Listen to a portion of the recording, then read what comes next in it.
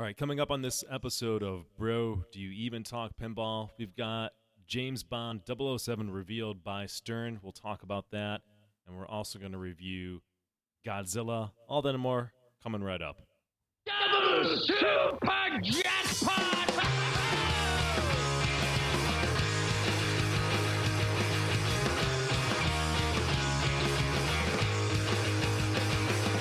I need a ramp. I need a loop. I want targets I can hit. I need the scoop. I need a double super jackpot in my life. That's right.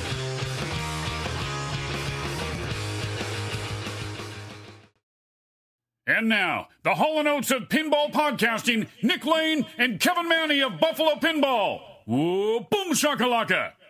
Boom shakalaka to you, Nick. It's Am I supposed to hear October. that? I actually heard that. Did you hear it? I think it was coming through my mic. It was cranked. At least I know where we're at in the podcast. You got to hear it a little bit. What's going on, everybody? Yeah. Welcome to October. It's October 6th, 2022. The bald guy, that's Kevin. The skinny guy, that's Nick. If you're following along at home, right? Yeah. Yeah. So, That's us. what's Your new with you? boys. Yeah, it's your boys. I don't know. I normally see you like a million times. I haven't seen you. That's a genuine question from Kevin saying what's new with me. Dude, yeah, it's There been you go. insane, right? Like we've tried to schedule this podcast like 13 times, I swear. I've been busy. I've been traveling for work. I've been traveling for pleasure. So yeah, I think I just got sick from all that. So that's good. But other than that, the usual. Yeah, and I've been going to like 100,000 soccer games because my son is in soccer. So like 3 or 4 times a week, I'm out there doing that, doing the dad thing. So yeah, Nick got sick from pleasure today. We learned. That's right. Yeah. Well, anytime you travel like on a plane. I went to a concert 2 weeks ago. I was down in Virginia for good old Pat McGee band, my favorite artist. Haven't seen him for 20 years, so that was fun. And then I was traveling for work, so I went to a concert. Oh, Nick, we just lost your Sick. audio. Oh, hey, you're back. You're back. I'm back. Yeah, you like went robot on us for a second there. Well, secret's out. Yeah, Secret's Nick's a out. robot. Okay. And your audio setting changed back, so you're quiet again. Podcasting is easy. Everybody should podcast. Nick, why don't you while I play with this, you can talk to our partners. Yeah, we want to thank our partners. First of all, there's Martha making an appearance. All right, in the Martha. background. You can't see her. All right, good timing. Yeah. This is really good. All right. Our premier partner, Pin Stadium Lights. Pin Stadium, illuminating your pinball machines with an app controlled iOS, Android. It's smart. It's very smart. You use coupon code Buffalo, save 10%. Thank you, Pin Stadium. You got Pinwoofer, pinwoofer.com. Upgrade the sound of your pinball machines, especially. Listen, if you've got a music pin, that's a no-brainer. Just do that automatically. We got Flipping Out Pinball, flippingoutpinball.com, the only place, in my opinion, where anybody should be buying a brand new in-box pinball machine. The best customer service in the industry. That's Zach Meny. We got Titan Pinball, titanpinball.com for silicone rings, tools, pinballs, and pinball accessories. I highly recommend their flipper guard. Then we got Pinball EDU. Go to pinballraffle.org for your chance to win a pinball machine and also to support charity. You got Pinside.com, the legendary place to get into fights about anything and everything. That's Pinside.com. We love you, Pinside.com. Pinside.com helped me sell my Walking Dead, so thank you. I appreciate that. A great marketplace. Comet Pinball, cometpinball.com for LED lights.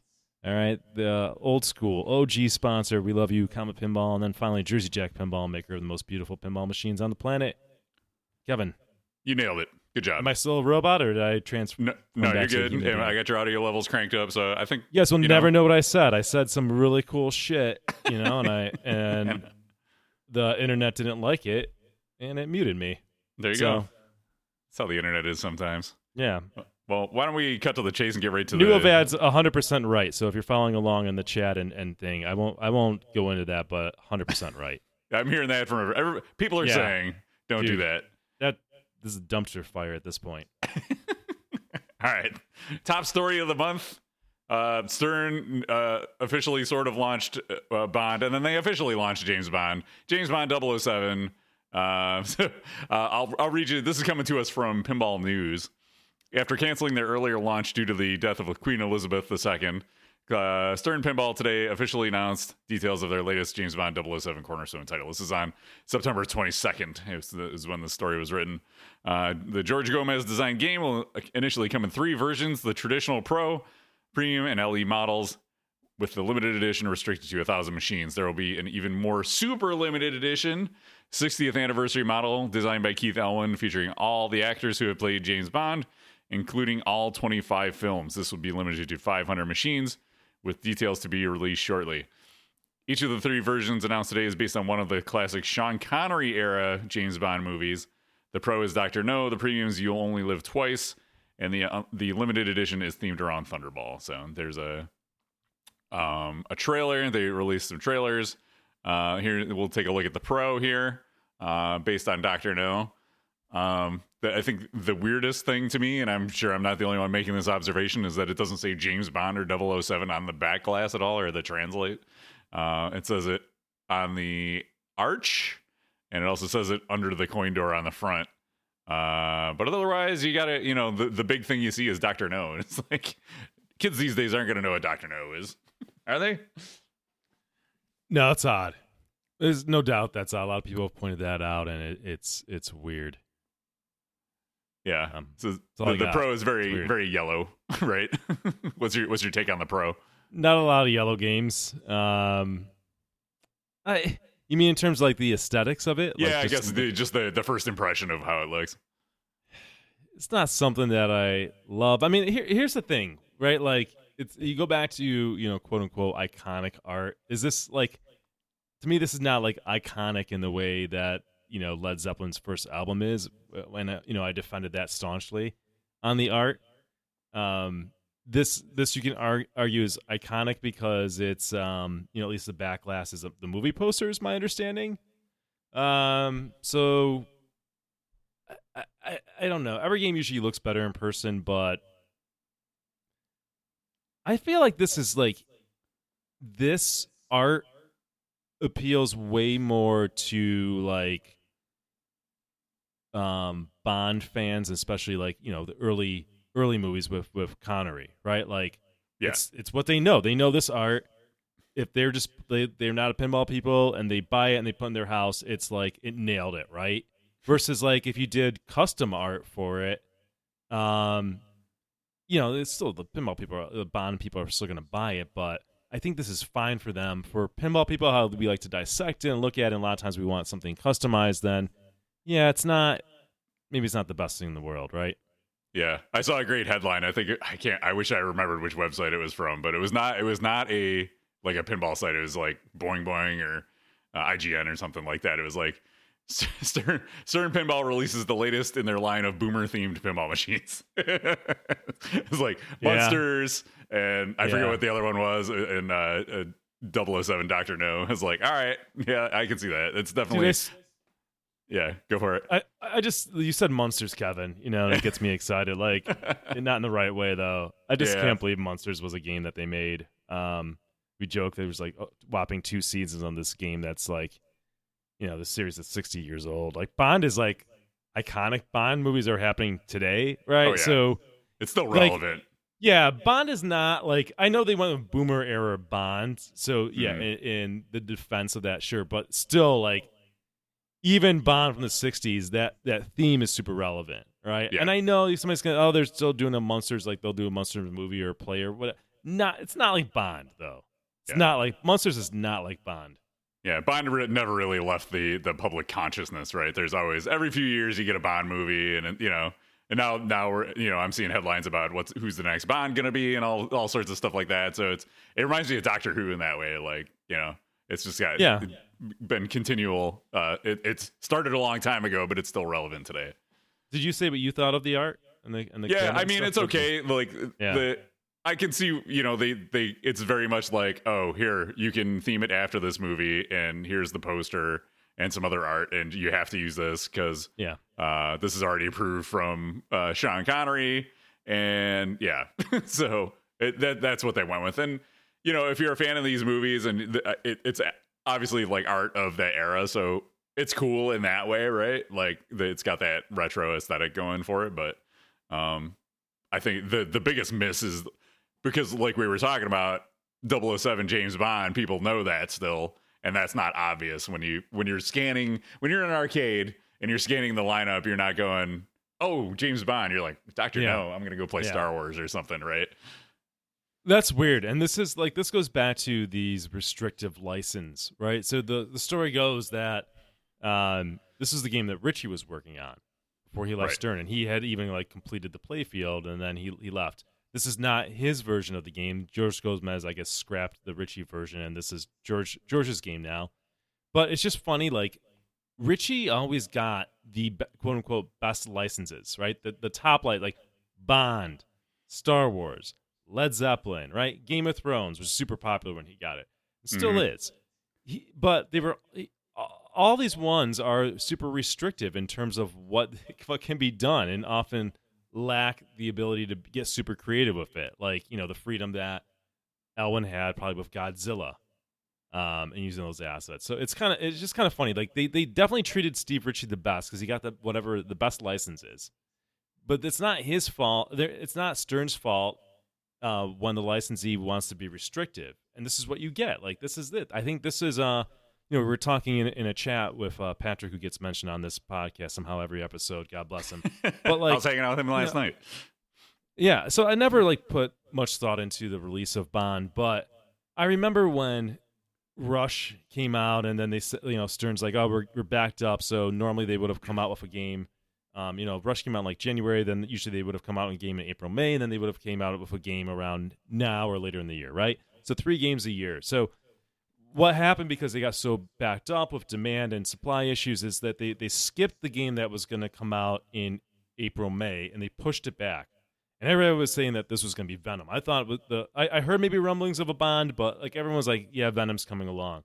So now Bond is released. We saw some videos, and the release was a disaster because leaked photos, pushing it back because of the Queen, etc.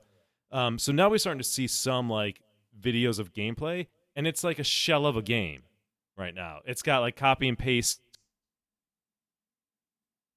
code in there.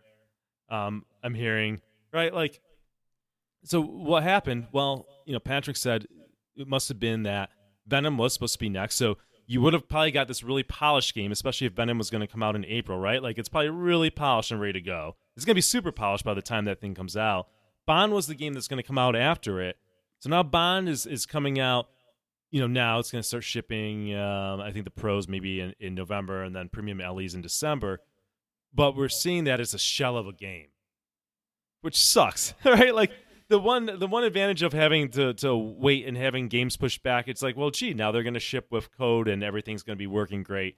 And that's not the case, though. But it sounds like, again, going back to the licensee, the licensee probably put pressure or made Stern release it to coincide with the 60th anniversary celebrations of Bond that's been going on in the UK. So it all makes sense. This is the joys of, you get the biggest license, you get an awesome license like Bond, but these are also tend to be the most restrictive things on the planet. So you just deal with it. That's it. You're gonna get it. It's just gonna be like all videos of movies. Like, movies gonna play movie clips in the thing, which is not creative. Rather than like customized stuff. Who knows? Like that's it. All right. That's the downside. 2 points. First, Kyle Bassa in chat says at least they don't have the name displayed in 20 spots, which I will say, yes, that's a good thing. And I also wonder if they're going to do like a 007 James Bond topper for these games. Like, you think of like Addams Family or Whirlwind, where they put like the actual name of the game up top. Maybe. I wonder if they'll end up doing something like that. It's not a bad idea. Yeah. Well, you can take that idea, Stern. Yeah, toppers. Let's go. The other thing was, can we talk a little bit about how ridiculous the launch of this game was? You alluded to it a little bit, but they were bringing this game to IAAPA, which is like the big industry trade event, the one in England, and they're setting this game up but they didn't have their like launch ready to go. But so somebody took pictures and put them on the internet because, of course, when you set up a new game, people are going to take pictures of it, and then people start shooting video, and then it's like Stern's trying to like pull stuff down, and it's like once it's on the internet, you can't pull it down. It's like who thought that was a good idea? Yeah, who knows what happened? I mean, it wasn't great. Everything about this launch and getting pushed up and not really ready of a game. I don't know. Should we talk about? Is it time to talk about the dildo that's in the game? We can. Yeah, let's move to the playfield. I jumped the gun. Yeah, well, here you go. This is the pro playfield. Oh God. Yeah. By the way, I mean I'm technically in for this game right now. We'll talk about that. But oh yeah, you went all in. It's a pocket rocket. There you go, Sergeant Ski. Nailed it, dude. There's yeah.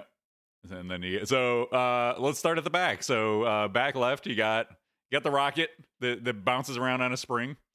And then you got in the upper right. I think you went through that way too quickly. You could spend at least a minute on the rocket on the spring. I mean, I thought of Mando, and you had the flappy dong that you shoot, and they're like, wait a minute, we can do better than that. let's put a full rocket in here. It's funny. I mean, you referred to the Mando thing as a dong, and I was like, yeah, all right, dong. I mean, like I never really saw it that way, but like this is a dong, dude. This is a vibrator that they stuck in the game. Like, and it's supposed to be a rocket. And all the rocket does, it's like on a spring, and you hit it. Like, what is it with Stern and putting shit on a spring and calling it a toy? Like, I almost think it'd be better if it did nothing. I mean, I don't know. I don't. It looks silly. It looks silly. It looks heard really speculation silly. that it was supposed to be like it was supposed to rise out of the playfield, and they cheaped it out. But I was like, that might have been worse? I haven't seen it come out of the playfield. You know what I mean? Yeah, well, at least that's what rockets do. They don't wobble and vibrate around. That's true. You got to right. Like at least you're like, well, okay. So I mean, rockets are phallic to begin with, sure, but like that's what it does. Yeah, that's what it comes out. It could rise out of the ground, right? Okay. Yeah. Anyways, go ahead. Okay, there you go. A little more time on the rocket for Nick. Yeah, I like so the shots on this are cool. Like it reminds me of Corvette a little bit with the cross playfield shot, the ramps there. I think that was Gomez's first game, right? But the left orbit reminds me of his original Avengers, that long left looping orbit that turns into a ramp in the back right of the machine. And then it feeds around it looks like that one goes to the left flipper, and then the two side ramps on the right go to the right. So yeah, there's not much for toys on the Pro. You don't get the moving jetpack Bond. You don't have Bond on a wand. I love it. Bond on a wand. That's right. Like Mick on a stick, but Bond on a wand. Yeah, I like that. You just got a plastic here, a booty rate of the action scene under playfield action scene. That's kind of like Creature from the Black Lagoon or whatever on the far left. You got the car with the ejector seat, so that's a toy that carries over from the premium and LE models, which is pretty cool. Yeah, other than that, it's a bunch of shots, and it does virtual locks, and that's a pretty common thing for a Pro versus a premium. But yeah, there's the Pro. Let's go down. Let me find bear with me, everybody, as we scroll down. All right, there's the premium. I like that better. I like this better. Yeah, me too. Everybody says it reminds them of Thunderbirds, which I can see, the color scheme wise, but the art on Thunderbirds was not the problem. It was literally everything else was the problem. Plus, they're fucking puppets in Thunderbirds, right? Aren't they puppets? Yeah. Yeah, I don't want puppets in my house. Marionettes, yeah. Martha would, I think. I feel like she's got some marionettes. Oh, she fancy marionettes. That's a fancy Kevin correcting me and my puppets. That's right. Puppets go on your hand. Marionettes are the strings. Ugh. Right? That's the difference? Oh, what a victory. What a victory. You just got schooled on puppets. Yeah, I did. Go hang your head in shame. All right. So it's got... So these... So the left side of the cabinets tend to have like a... kind of like a montage of the poster art, and then on the right are like actual movie posters. Different... It looks like maybe that's the album. I don't know. I can't really tell. I'm I don't know this era of Bond at all. Like, are you? How much of a Bond fan are you? Have you seen all the Bonds, or just like some of them, or none of them? I mean, the Bond in general is appealing to me. Right? Like, I wouldn't say I'm a huge Bond fan, but like when I heard about this theme, I was like, yeah, I like this theme. Right? Like a lot of times themes are either neutral or I don't like it. Like and then there's never a theme like, oh my god, let me get my wallet out immediately. But Bond is towards being more positive. I remember like in the probably the late 90s, it was like Circuit City, you had like box sets of VHS, like cheap. I just bought a ton. Probably watched almost all the Bond movies, or at least a lot of them. I can't retain any memory of them. But it's a solid theme. Yeah, I'm kind of the same. Like, I've seen like the Bonds that have come out as since I was like a teenager, basically. So I remember GoldenEye and on from there, basically. Any of the older movies I've never seen, or if I've seen, they've been on TV and I haven't really paid attention, or something like that, right? Yeah. So let's New Bad let's said jump. I thought I love Mando as a theme. Yeah, I do. I like that I like that as a theme a lot, for sure. Yeah, I don't know. It's a good show. Yeah. Yeah. So let's get down here. Okay, so here's the premium playfield. And I shrunk it down so you could fit a little bit more on the screen. So you got the rocket in the back, thank God, still there. But you have a physical ball lock there. So you shoot it in, and the ball's kind of like staged behind the rocket, which is pretty neat. Gives it on a wire form. Yeah, Bond on a wand that picks up the ball. It reminds me of Rescue 911. It flies over and you drop it on a target. It does not look very exciting from what we've seen of gameplay so far. I actually thought that was going to be a lot cooler than it actually is so far, but it's there. Maybe they can do more with it in code, or we're just not seeing all that it can do yet. Maybe. You get the action under playfield action battle sequence on the far left there, with the ejector seat there, or whatever it is, the eject launcher. And the right side of the lower right side of the game looks pretty much the same. It's got the ejector seat car. It's got the two ramps on the far right, and that's pretty much it. So you jumped in on this game real quick. This is the LE. We can show that off real quick. What? Somebody say too quick. Yeah. So you sold your Walking Dead. Yeah. And you're grabbing a premium. Is that the plan? Well, yeah. Right now it is. So, I mean, I'm absolutely violating all my rules if I go through with this. Which my rule is like, let the game come out for a while so they work out any issues with it. It's not like an LE, so you can let it sit out for a while, and then see if the game's good with code. The code's gonna be bad out of the gate. And Lonnie Raps on the code is I think sort of just I'm sorry to say he doesn't really do interesting things in pinball code. He kind of comes out with like just enough to barely get the job done. And like we're in a different era where every code that like Stern's been releasing on games are just killer. Like they're just really good. So it's not like it was 10 years ago. So yeah, I mean but I'm also like in this mode where this year I got like 3 pinball machines, and I switched up my lineup a little bit, and it's been a lot of fun. Like it's just my collection is kind of getting stale. Walking Dead's been one of my favorite games for a long time, but I just don't play it, and it's weird to have games sit there and not play it. So I'm thinking, you know what? It's been a lot of fun rotating things out. I like the theme. What the hell? Let's swap it out. Let's get Bond. And then part of the thing is just with prices going up, it's kind of like you sit around for a year, you might be paying more, and then with supply issues,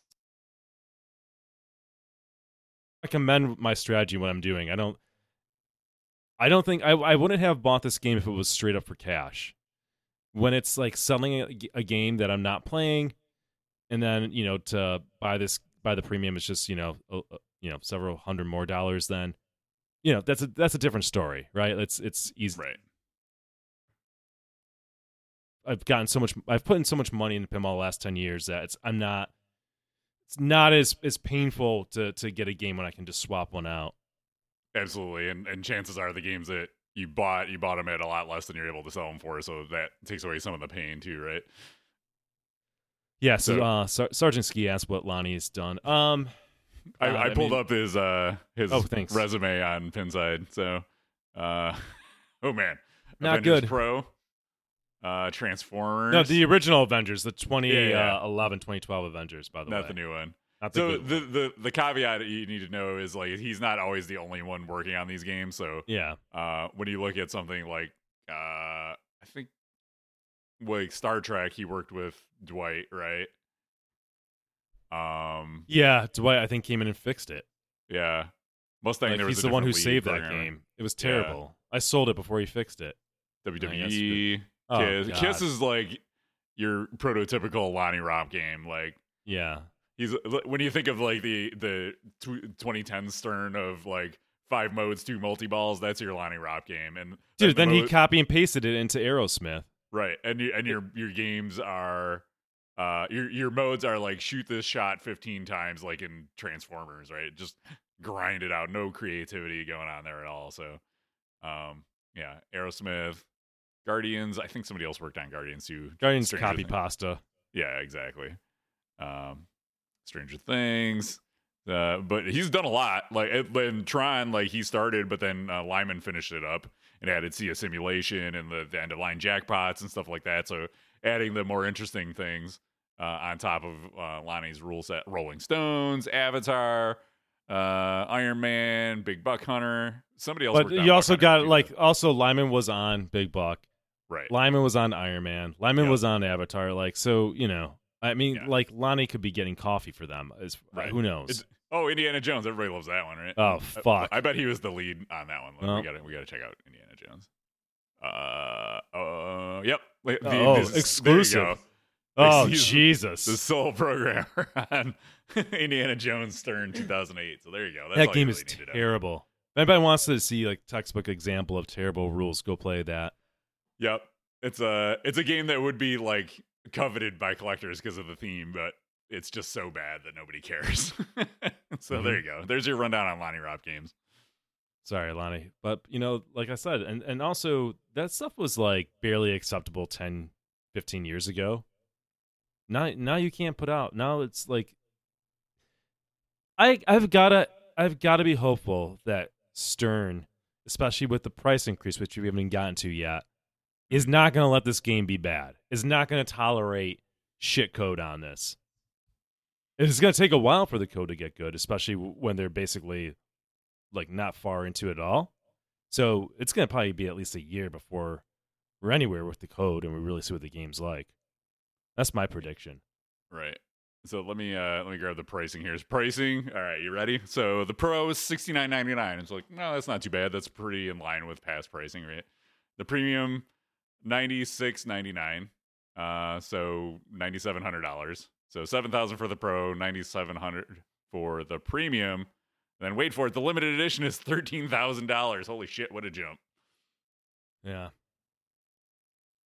So everybody's pushing the price ceiling, seeing how high they can go. And we talked about this with Toy Story. It's like if the company sees these flippers taking these games, sitting on them, and then selling them for prices like $13,000, they're just like, well, why don't we get this money instead of them?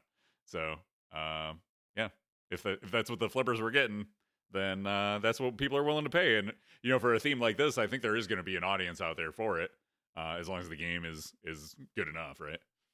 Oh, I appreciate that the Pro didn't see that big price jump. I don't know why the Premium had to, though. Like, if you're trying to deal with the flippers, they're not really flipping the Premium as much as the LEs are. Yeah. Well, how much did that go up from the last time? I didn't compare. More like 1,000, Okay. Yeah, that's pretty significant. roughly. Yeah. Yeah, for sure. Like the Pro went up like $200 versus the Premium went up like 1,000 ish. Yeah. So that's Well, thanks, flippers. What are You you gonna really do? did it. All right. Anything else to say on Bond? I mean, we saw a little bit of video. The code looks like bare bones. You've said that a few times. It looks like it reminds me of. It's a little bit better than Batman 66 when it launched, but not much. Batman 66 was like your box of lights. Yeah, I don't know. We'll see if I get it. I mean, right now I got a hole downstairs, but I was talking to you, Kev, before we started the stream, and I'm thinking about maybe I get a Big Buck Hunter Reloaded, and then I wait a year to see what Bond's like. There you go. I don't know. Yeah, I Put mean, countdown if in that hole. they're talking. We didn't talk about this, like the rollout of it. So they're gonna send some out to. They're gonna do LEs and pros, and then there's like this 3-month gap, and then Yeah. they're gonna do pros in the spring for homeowners. So it's really weird. So it makes you wonder, like, why rush it? You know, if it's not gonna come out that quick, anyways. But I guess if you're gonna be putting them out on route, then it needs to be something there. Yeah, we didn't talk about the Elwyn edition, right? Oh yeah, not really. I don't think. Is there pictures here? There's like one leaked picture. Of course there is. Because they they could not get it together. Oh, here's one. Over on This Week in Pinball. So this is That thing looks. yeah. It does look really cool. That's really what it is. Yeah, they just took every. They just like packed it all in there. But it says 007 on the back glass, so there you go. That's a win. Yeah. It's a single level playfield game, designed by Keith Elwyn, 60th anniversary edition. You can see a little bit closer up of a shot there. So there's a spinner on the right. Oh my god! And there's like a 007 target thing back there. I guess I don't know. It's hard to tell. But it's weird that they go with 007 from a branding perspective when most people just call it Bond or James Bond. Like most people, like everybody knows what 007 is, right? But like that's not like what you default to when you're talking about Bond. You say Bond movies. You're like, oh, do you watch the 007 movies? You're like, fuck is wrong with you? Does it mean Bond? Oh, just say Bond. I know. It's closer. It's better. It's better than saying Dr. No. I'll give him that. Well, yeah, it's a low bar, Kevin. Yeah. This is like, I look at this art package and I was like, I could do this art. Like, it's literally just take all the movie posters and put them next to each other in Photoshop, and then take all the You're better logos than and that. slap them on the side of the cabinet. This is not art. This is graphic design. This is not art. No, it's pretty ugly too. It's just Yeah. ugly. That's worse than the other things that we looked at. Yeah. It's just super lazy.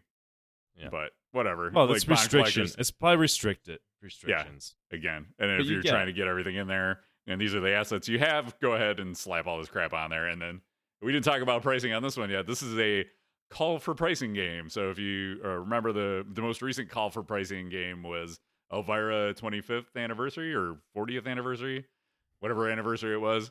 And that was like $25,000 game. So good luck with this, everybody. They're like, well, we'll put Keith Elwyn on this. We'll charge $25,000, and it's got a lower bill of materials, so they're gonna make a killing on these games. So good for you, Stern. You're really doing it. All right. I bet it'll be fun though, and I heard we might have access to play one eventually from a mutual friend. So maybe we'll get to stream it for you guys. That'd be fun. All right. Anything else on Bond? Did we cover it all? Think so? Good job. Yeah, we're good. Okay. You did it. All right. What's up next? Nick did the rundown, so what's up next? Uh-oh. Yeah. Shit. Oh, boy. Spinal Tap. Oh, Spinal Tap. All right, I got that. I want to save my voice, but I guess we'll talk about this garbage. All right. All right, so this is coming to you from Pinball News again. After months of development and teaser images, Taiwan-based home pins much anticipated. This is Spinal Tap game. Much anticipated. Yeah, I don't know. That's a bit of a stretch. Has debuted at the Pinfest show in Newcastle, Australia. Pictures from the show were posted by Tony Pinball Sid on the Pinball Pinside thread about the game and are used with permission of home pin head Mike Kalinowski. So, yeah, we've seen the cabinet. They've posted pictures of that. Whew, man, you want to talk about bad art? Oh, Oh, God. God. Dude, that art is Oh, so God. fucking Oh, bad. You scroll It down, gets worse just as you gets- scroll down. Oh, God. Yeah. Wow. So bad. Woo. That is The that green is- line, too. Oh, God. That is Like- bad. It's super fucking bad. What is This is- how hard can it be to find somebody to not just do shitty art? Like, apparently hard. Art's not easy. Bad art is easy. Good art is very difficult. So, yeah, this is bad. And Saul It just Hudson looks for so Life cheap. says Spinal Tap looks better than Elwyn Bond. Highly disagree. The cabinet, maybe. I'll give you the outside He's of talking the about cabinet. the cabinet. Yeah, he's Outside talking of the about cabinet looks better. This playfield, though, whoo, that is hideous. Yeah, I was like, I like how they made the inlanes pure white, so when you get those ball trails, they're gonna show right up on those inlanes. It's gonna Smart. be like, yeah, Smart. I like the rainbow on the playfield. Look at that. It goes Oh, to God. 11. No. Yeah, it goes to 11. I don't know if you knew that about Spinal Tap, but 'Cause, it know, says like, really big. Not you- only you is know, there a like- massive 11 insert, it says this one goes to 11 in a huge font at the bottom. Because that's how amp volumes look. They light up from pink. Yes. They got a lot of pink in there and then lime green. That's the colors. Yeah, you know what? They have. I remember seeing that they have a high speed, the Getaway, in their factory, and that's like the exact same layout of high speed in the middle. You know, with the RPMs. It's like just modeled after that, except it's a dial now. And there's so we can scroll through this piece of garbage a little bit. This has got some ramps. This inner one, they shot some video, and it was super clunky, and the ball didn't go up there, and the call-outs were terrible. It just kept saying shoot the spinner like 1,000 times with no context, and the rules were garbage.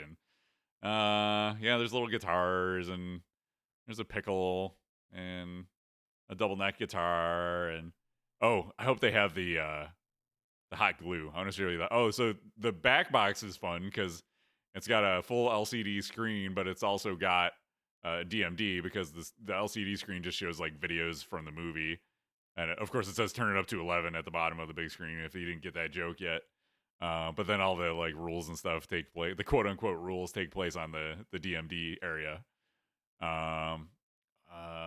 I want to see I really wish the hot glue picture was in here because they had. So there's a drum set in the back, right of the game, and it was literally just like hot glued in place. Afterwards, I don't know if it's their distributor or something in Australia posted on Pinside about how, these are just test models and these aren't production. And of course, you say that after the fact, not you roll it out to the show. You assume you're getting a finished product, but allegedly they just like slap some of this crap together at the last minute, which not a surprise based on the makers of the legendary Thunderbirds, the worst ranked pinball game on Pinside, Thunderbirds.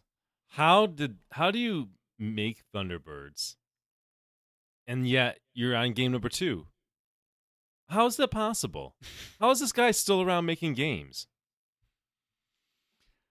Is this some fucking money laundering scheme? Like, I don't understand. Is there some insurance fraud going on? Like, yeah, I mean, we've seen worse in pinball, right? no one's buying. How many Thunderbirds do they sell? 40? Like less than 100. It had to be, right? Yeah. Yeah, Makes no sense. Yeah, I don't know. Where's the money coming from to run the factory and employ the people? And obviously they're not paying anybody to code the machine because it was like barely anything going on in there. So, I mean, I guess if you're a huge Spinal Tap fan, I'm sorry, but we're moving on. That game's garbage. Yeah. Do not buy that game. That's my recommendation. I haven't played it, but I have played Thunderbirds, and I've seen enough of this one to tell you don't buy it. There you go. Don't buy it. What's next? We're going to. There's a rumor that there's a Pulp Fiction game being done by Chicago Gaming. Oh yeah, here we go. It's a single level machine, and it may be revealed before end of 2022. That was an article from Nap Arcade. Yeah, so I was talking about this with some pinball friends last night too, and it was funny too because we were talking about.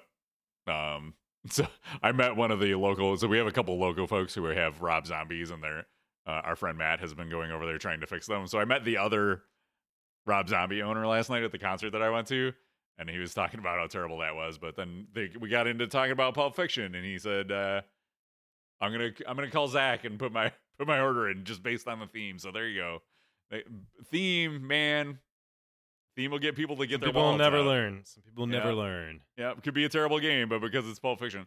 I love Pulp Fiction. It's a great movie, but CGC has never made a new pinball machine from the ground up. They've only done remakes to this point. So we don't know what their capabilities are from a programming perspective or a rules perspective, or even mechanical design, designing their own mechs and things like that. Although if it's a single level playfield, there's not as much to worry about there. But you still got to come up with a creative playfield and a good rule set. I hear they have Chris Franchi is working with them, who's he's done good art for Stern in the past. So they probably have that locked down, but who the heck knows? And I know they work with Roger Sharp, so licensing is probably legit. They're not going to start a Kickstarter to get their license after they design the game like some of these folks do. But yeah, that'd be cool. I would be interested in a Pulp Fiction if it's not ridiculously priced and it's fun. Yeah. All right, we're going to Pinball Adventures. What? They're What's going going to on document their incompetence on YouTube, apparently. here? This is from Nap Arcade too. Do you want to come over and watch on my big screen, Kevin? Yeah, Watch the I would do videos? that. Let's get some popcorn. I've got popcorn. watch. So they haven't even like shipped any of their first game, Punny Factory. Yeah. And That they're they've been already talking documenting- about for fucking 6 years or something. Yeah, as long as we've been doing this podcast, I feel like we've been talking about that. Now let's move on to Elements. Fledgling pinball developer Pinball Adventures, that's putting it kindly, has been showing off its transition to a new facility on its social media account. The new facility is the facility here because it looks like Skip Natty pointed this out. It looks like a UPS store that they moved into. It's pretty good. Yeah, there you go. There's a good shot of it. Isn't that what it looks like? It's like here's a. Why are you working on game 2 when Punny Factory is not even shipped? Yep. How does that I don't know. even remotely make sense? Somebody tell me, what kind of scam is going on here? I'm not into the Well- scam worlds. Like, what is going on? What kind of tax fraud? This is Canada, so like, what kind of tax fraud's being committed? What kind of shell company is this? This is fucking, something's up. Some Yeah, fraud's going on. He's got that extermination business that's funding this, right? We figured that Yeah, out. but it makes no sense that he's been developing this game for years. Like, it could be 6 years. It's got to be close to it. And then he's talking about moving on game 2, but it's not even done with game 1. That makes no. And this is not a complicated game, Punny Factory. It's a single level game. It's not complicated. Yeah, there. Couldn't be there more. it is Couldn't right be there. more basic. Real basic. But let's look at Elements. Did you take a look at this? Why there's like it looks like a fish tank in the bottom of the cabinet. I don't know what the hell's It's got going on. inside cabinet art that goes all the way down to the bottom of the cabinet. Why? Yep. And then there's stuff on the bottom like a dead fish and a I don't know, octopus or something in the back there. I don't know. I don't know, man. But he's got a powder coated cabinet and assembled, and he's got cabinet, he's got art. So what is you that? know. What is that shooter rod? What is going on there? I don't know. I'm a little nervous. He's gonna document it though. Yeah, well, let's all maybe we'll have a watch party on the Twitch channel and we can watch some Elements together. That'd be good. Thank you, Pinball Adventures. Queen trailer isn't a complete dumpster fire. Tell us about that, Nick. Oh, I was that's my note. surprised to see Yeah. you wrote that. I thought their trailer. No, I thought their trailer was well done. Whoever they paid to do that trailer, I think, did a really good job. Okay. Like, did you watch it? Yeah, I did. It was pretty good. Yeah, but I like it gets you excited and stuff, and you and I don't think this game looks great at all, and we can kind of tear it apart. But like the trailer, they were competent in doing a good trailer.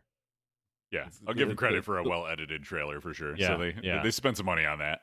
Yeah, that's it. That's all I've got. Okay. That's all. Yeah, you so know, we can saw move the on. ball. It was like a very Stern-esque trailer where you got up close shots of the ball moving around the playfield. So you don't really know what's happening, but you can just kind of see how the mechs work and how the ball moves around the playfield, and rock and roll and whatnot. And fat bottom girls were in there, so all the horny old men will get all worked up about that. So they got that going for them. What's down here. Weird Al. Oh, I threw this one in. So Weird Al they hit 1.0. Congratulations to the Multimorphic team. I got to do the first stream of it, and I made it all the way to the end of the game and beat the damn wizard mode on the stream. What more do you people want?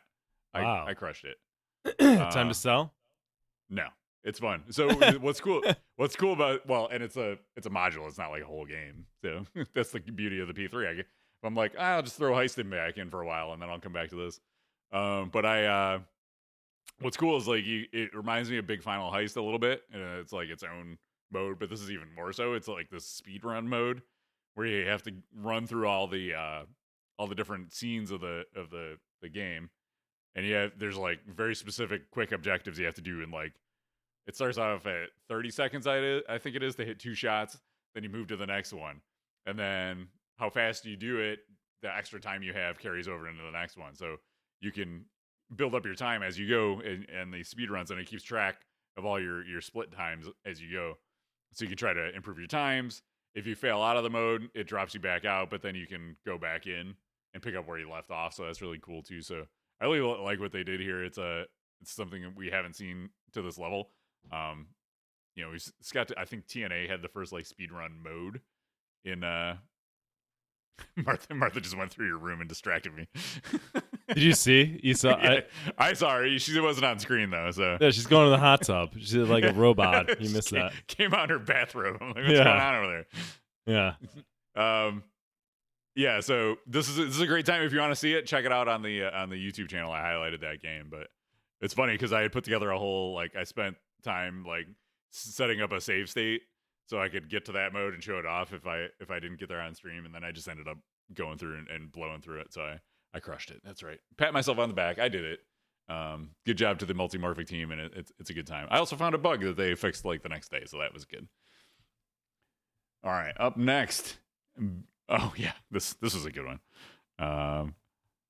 Good in a bad way, but it was just like, you know, something's a little fishy here. So this is Bittronic, the folks that were making that Super Hoop game. We showed that off a while back. They had a massive fire at their factory.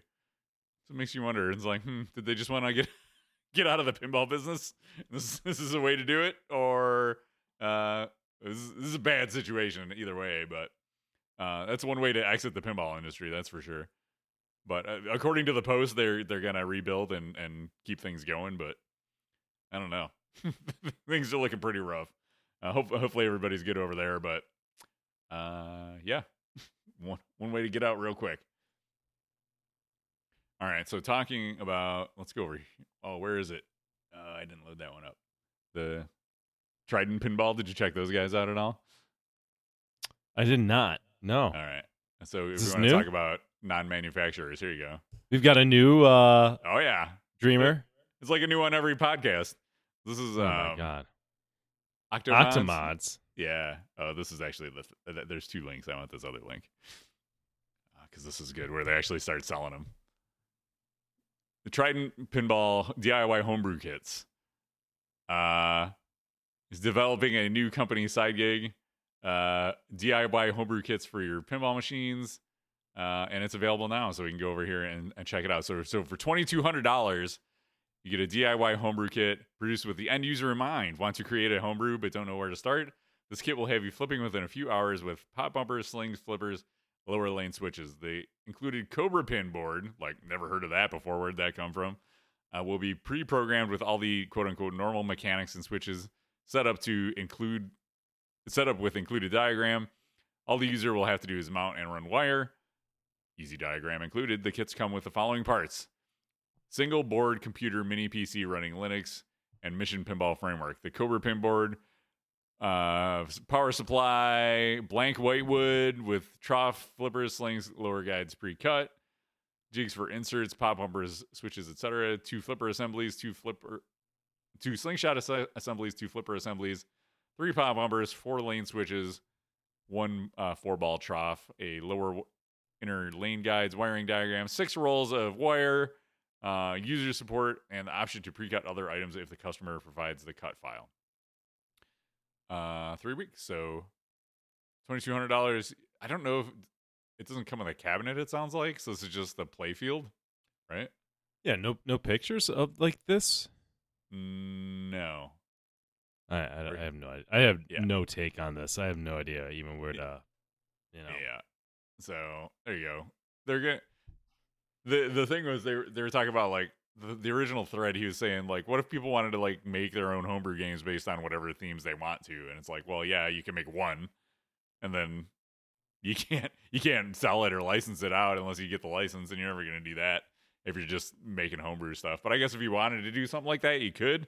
But you could also just get a P3, and it's going to be more expensive, but there's already all of this hardware, and the system has been more developed. There's a whole community behind it, and it already does all the the flippers and the slings and you just drop into your back module. So if you're going to like homebrew something, that seems like a better way to go if it was me, but I can see the appeal of wanting to make a whole playfield yourself too. So I don't know. but it just seems like there's a lot of solutions out there already that you could go with that have been established, and they have more developers behind it. There's more community doing stuff with Mission Pinball and Fast and the multimorphic P-Rock boards and things like that. So I don't know. It just seems like why bother at this point?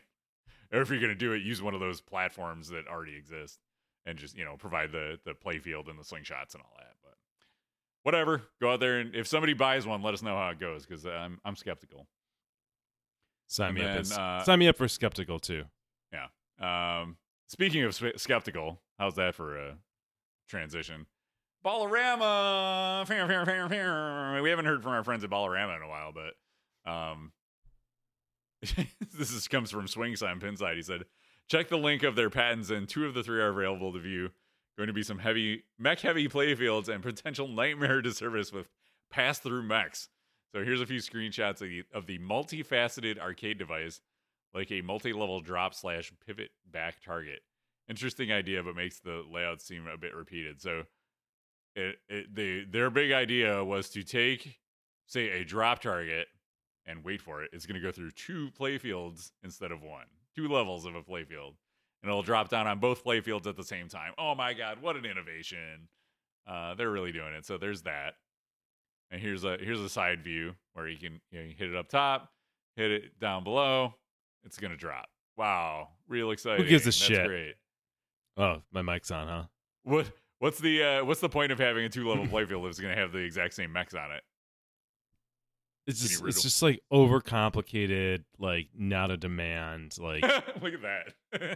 Look how stupid that is. Dude, it's super dumb. It's super dumb. It's who cares? Yeah. You know what's great? Drop targets are great. But what if we did 3 drop targets all at the same time? It'd be great. Oh my God. Yeah, no, dude. This is from a guy who can't discern Attack from Mars coming out in the 70s or the late 90s. I mean, right. It's the same thing, except it's a pop bumper on 2 levels at the same time. Dude. Pop bumpers. Oh my God. Yeah. There you go. That's Ballerama for you. So dumb. Yeah. I don't even have like the heart to make jokes anymore. It's just like I'm just like straight up. This is dumb. It's dumb. Next. No, I put the amount of effort into the Ballerama jokes as he puts into his fucking ideas. That's right. But we got to check in on our friends at Ballerama every once in a while and let you know what's going on, because I know you people like it. So, and last but not least, TNA 2.0. They Spooky announced Total Nuclear Annihilation 2.0, and I didn't load it up, but it's the same game with all the fancy stuff built in. And Scott just released some new code, and it's coming out soon. They have not sold all of them. It's they announced I think it was a run of 250. I'm pretty sure you can go to the Spooky Pinball website now and still get one, because they priced them at $9,000, and that is a lot of money compared to what I think they were $5,500 when they came out a couple years ago. So they're really shooting for the moon on that one. And yeah, there you go. What do you think about TNA 2.0? I mean, I wasn't interested in it at the other price point. I thought it had some good music and jams. It was fun for a while, but it's got the usual spooky issues in it, and I don't think it's like longevity type of game, right? So yeah, and why would you buy that game at that price point when you can buy a Rush or Godzilla or a new Bond even, right? Like, I don't know what the compelling reason is. Yeah, I think that their best selling point of advantage is coming out with a game at like $6,000, but maybe you can't do that in this market. That price point, I don't get it. It's not for me. It's not for me. Let's just put it that way. Yeah, I mean, it's a great game. I love playing it. I would not want it at that price, right? So sure, that's I think a lot of people said the same thing, and that's why you can still buy them. Where there was a lot of folks who wanted that game. I remember seeing chatter about TNA 2.0 for a while. Like, when's that coming out? I want a TNA. I love this game. And then it's like, oh, it's $9,000. Maybe not. Maybe not. All right. Anything else before? Is it time? Is it review time? Do you want to give some updates? Do you want to do some game updates? Yeah. What have you been playing? I've been I've been playing recent last couple weeks Godzilla. Nice. I've been playing that, especially because we got to review it, right? So I was going heavy on that, and then prior to that, Mando. These games are so different. Like Mando and Godzilla is super different. So like when I get in the mood for one of those games, I'm not in the mood to play the other one. Like Godzilla is like more constant. It's more forgiving. It's just kind of like an even pace of like fun, I would say, and excitement. Mando is like I'm on the edge of my seat. Like every shot could be like the end of me. So it's a really intense game. So totally different experiences, which I'm glad I have both. And that's probably for like the last month I've been playing them. Rush is just I still love Rush. If I had to keep one, it probably would be Rush out of all three of those games. But I've just been spending some time with the other ones. Sure. Rush got 1.0 code. When are you going to beat the game? Come on, 2112. Let's go. Yeah, I know. I don't want to. I'm afraid. I'm afraid to because I know I can get to the end of it. I see a lot of people getting to the end of Godzilla that came out with the 1.0 code too, and I guess Godzilla just ends when you beat it. It's one of those. What do you think about that? By the way, what do you think about Pinball Machine ending when you? I'm a fan because like when I played Dialed In. The one day I was like I'm gonna stream Dialed In tonight, and then like my first game of the night I beat it like start to finish all the sim cards. And then I got to the end. The ending is anticlimactic. And then I'm also like, okay, I kind of don't want to play this game anymore. So I'm a fan of games ending. I feel like I can see the if you're playing competitively and you make it that far, you want to keep going. But chances are, if you make it that far, you're not getting beat. And yeah, I'm done at that point. I'm a fan of just being done. Okay. Yeah, I don't know. I don't think I have strong feelings either way. I totally get that point. And then, like the quote unquote pinball purist in me is like, you never beat pinball, right? Like you always lose at the end. The ball, like you lose when the ball, all your balls are drained, right? Like you're down to none left. So, kind of like, I don't know. No strong feelings either way on it. Yeah, I think. TNA was one of the first games to do that, and then we saw it in Alice Cooper. I think ends when you get to the end of it. Heist ends when you get to the end of it. So it's a trend, I think, and I think that comes back to we talked a couple years ago about how the new generation of designers and programmers are coming in and they grew up with video games and they're bringing more of those concepts into pinball, and I think that's an extension of that, right? Because there's people play for progress versus points sometimes, and when you're playing for progress, you're going through a story, you get to the end of the story's over, right? Like at the end of Heist, you run the heist and you go through the whole storyline, and then that's it, and it makes sense, and you're done. Weird Al was also the same way. You get to the end and then it's over. So I'm okay with it. I like it. I'm done. All right. Should we review it? What do you think? Yeah, let's do it. And so where's my intro? I don't know where all my stuff is. All right, here we go. Let's go. I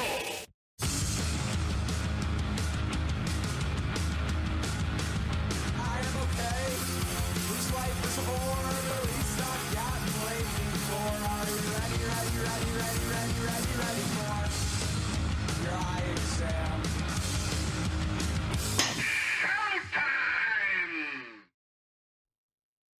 All right, we're talking Godzilla. It's released by Stern in 2021. It's designed by Keith Elwin with art by Zombie Yeti, software by Brett Rubin, Mike Kizovat, and Rick Nagel, and sound by Jerry Thompson. The pricing, is this current pricing or launch pricing? Launch, I believe. I think I pulled that from. Let me go to Stern's website. This is my fault, guys. It did okay though overall, right, Kevin? Yeah. So we have it at $69 for the Pro, $9,000 for the Premium. Did everything increase? All the games, not just. Yeah, they're talking. There's going to be another price increase in January. Holy really? Yeah, I think like a $700 price increase or something like that. To everything? Yeah. So premium's gonna be over 10. It's just under 10. I think is what it's gonna be. $89.99 is what Stern says. This is on Stern's website for the premium, which is less than Bond premium, and the Bond premium's pretty much 9,700 Yeah, so that's where you're gonna have 9,700 for your premium on Godzilla. on these older games. On Yep. these games, gotcha. Oh, so the other games are going to catch up to Bond levels. Got it. Right, So they're not going to exactly. jack up Bond again in January. No. Yeah, so like the older games are gonna go up. So All right. get one now if you can find it. Yeah. So Seriously, get one now. Yeah. Are you buying one? I haven't announced it yet. Okay, but I am getting one. Yes. just So said that was one of the we didn't talk game room updates for me, but Avengers is going bye because I'm getting the game that I wanted to get in the first place, and that was Godzilla. I was able to track down a premium at MSRP with no shipping, so I was like, let's go. So Patrick's gonna buy Avengers, and James is gonna buy Patrick's GNR, and James is gonna pick it up and drop it off, and I'm just gonna sit here, and he's gonna leave me money and take my game. It's gonna be great. But I'm getting a Godzilla premium. It's the 2021 game from Keith Elwin. Let's start off talking about The Arch by Zombie Yeti. Why don't you do the honors, because you have one of these sitting in your game room. Yeah, I mean the art's absolutely beautiful, as Zombie Yeti always delivers on art. I always kind of say this, like, I'm not for a busy art style, and that's kind of Zombie Yeti. He's pretty busy on his art. It's fantastic. It's beautiful, but I think sometimes on pinball machines, less can be more, because sometimes they help shape the shots or show you the shots. But I think on this game, it's a little more. He does a better job of kind of outlining the shots. I don't know if you agree with me, Kevin, on that. I think, and it's not like I went back and looked at his other games, but I think this is like kind of perfect in terms of getting all his quality and detail, but also having kind of like clearly defined shot lines in many ways. Yeah, I agree. I think Deadpool was the game that he like went the craziest on, as far as like just loading it with art, which I love, but it's also, I can see your point where it's like you kind of need, it's harder to track the ball when there's so much going on, right? And especially on something like Deadpool where it's so red, like everything's red. Even the lighting is red out of the box. So something like this does a better job of kind of defining it while also having his awesome art everywhere, and it looks great. And this is like the epitome of a great pinball art package in my opinion. I agree. So I mean, like, again, like I've always liked Zombie Yeti, like in terms of what he creates. I don't always think that they fit well in a pinball machine. But I think this is like, maybe he recognized that or whatever, but this is perfect. This is like, I can't imagine the art being any better. It's everything you want. It's got the defined lines, but also you hardly lost out on any like detail, right? Like it's perfect. Yep, exactly. So what do you think about? Never mind, I'm not going to say it. What, the Godzilla looking like a watermelon? No, Martha pointed out on the stream. Oh, the other thing that we talked about on the backlash. Yeah, we won't. We don't do backlash. Okay. So. But can I say my favorite art detail is the Papa carpet in the building? That's incredible. Yeah, I love it. on the premium and LE only. They don't get it on the pro. Well, that's why I had to get the premium because. Oh yeah, yeah. This is I need spoiler the Papa alert. carpet. Like, I'm reviewing this from the premium perspective. And look, I'm not like, sometimes pro's a great version. This is like one of the best games ever made. This is you get the premium on this game.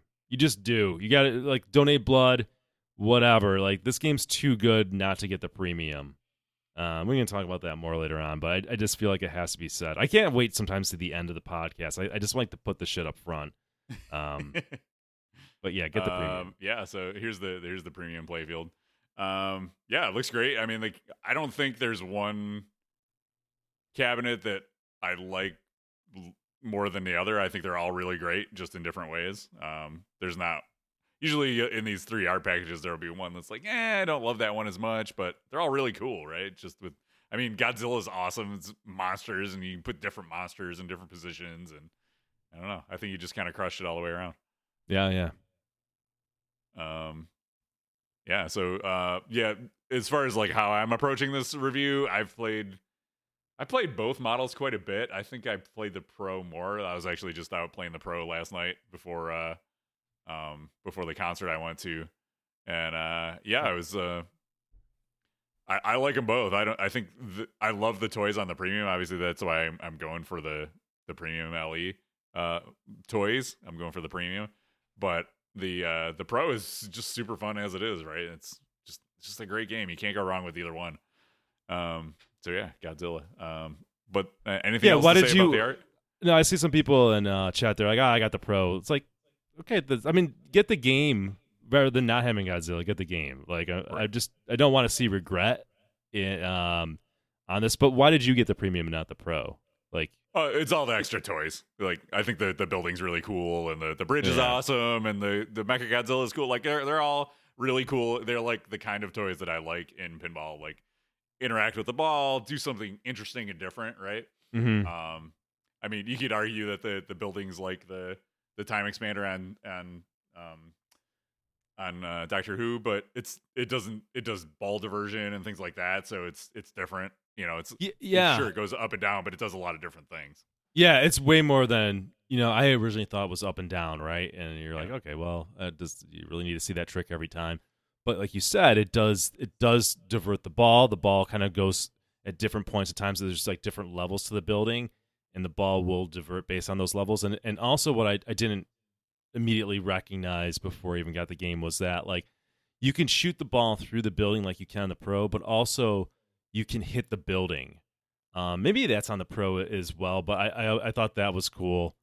We're jumping around and that's fine, but like I would say that I think the building's cool. My favorite toy on the game is actually the bridge, surprisingly enough.